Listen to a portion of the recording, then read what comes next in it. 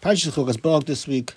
We have two incidents, one in Chukas, one in Balak, which is somewhat similar, yet very, very different. You have in Parshas Chukas, we have that which Moshe Bilam was told to speak to the rock, to give it a lot of water after Miriam and Avia wasn't theirs.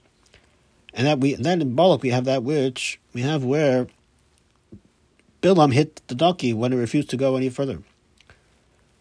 In order to understand the difference over here, let's imagine, if you will, the following muscle. Imagine you're outside doing some certain labor, some very arduous labor. And it's not just any labor, it's not just steaming outside. It's hot, it's humid, it's sticky. And you come inside, you need a nice cold drink. You go into the fridge, you get your favorite beverage, iced tea, lemonade, whatnot, whatever it may be. And to your absolute chagrin, there's nothing there. There's barely anything there. There's barely anything there. So what would you do? You would shake the bottle. You would shake it. Make sure you get this drop and that drop as much as you can. Maybe you would squeeze the bottle. If it's a carton, maybe you squeeze the carton and get as much as you can out of it.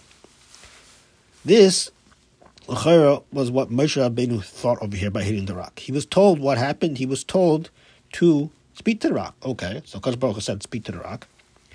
Speak to the rock. So he spoke to the rock.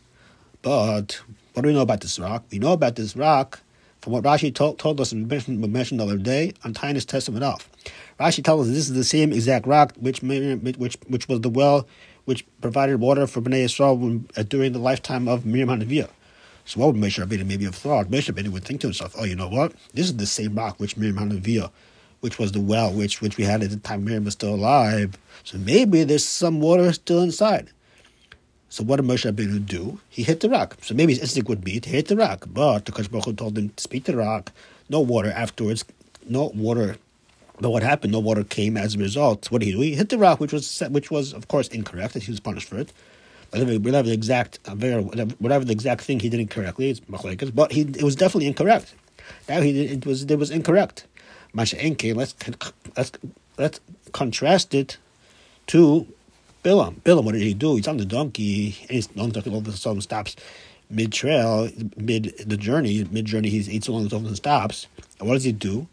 He hits it 3 times. His first instinct was to hit it. A physical activity. He didn't try to do something else, maybe to see what's wrong, to do whatever it may be. What else could have done? Whatever else would have done. His first instinct was to take that which he was holding, his stake, and to hit the donkey. And that what happens. The speaking happened afterwards, not by Bilam, but by the donkey. The mamash and nace happens. Donkey. When does donkey speak? Never. Donkey doesn't speak. He says, "What are you doing, Bilam? What are you doing? Hello, Bilam Arasha. What are you doing?" And then he sees this Malach, and the Malach says, "Oh, you know what? There was a path here. He couldn't go any further. There was a board. There was this. He couldn't go." He says, "Okay, that was the musar that Bilam got." Of course, we're not comparing the two. Moshe Rabbeinu was the greatest person ever to walk the face of this planet, ever to walk planet Earth. He was never everything. Bilam Arasha, of course, we're not comparing the two. But we see the difference, stark contrast. Moshe Rabbeinu was told to speak to the rock. Speak to a rock, it's going to give forth water. Yes, because Baruch Hu says you do that. Bilam Arasha, Moses' first instinct was to hit the rock. These are the two differences. What did HaKadosh Baruch Hu say? This is the difference between a Yid and a Goy. Moshe Rabbeinu is told to do that. This is what he does. Bilam, what's his first instinct? Be physical. Push the donkey. Make sure. Try to get him in the right direction. Thank you for listening. I've been through fantastic, wonderful Shabbos.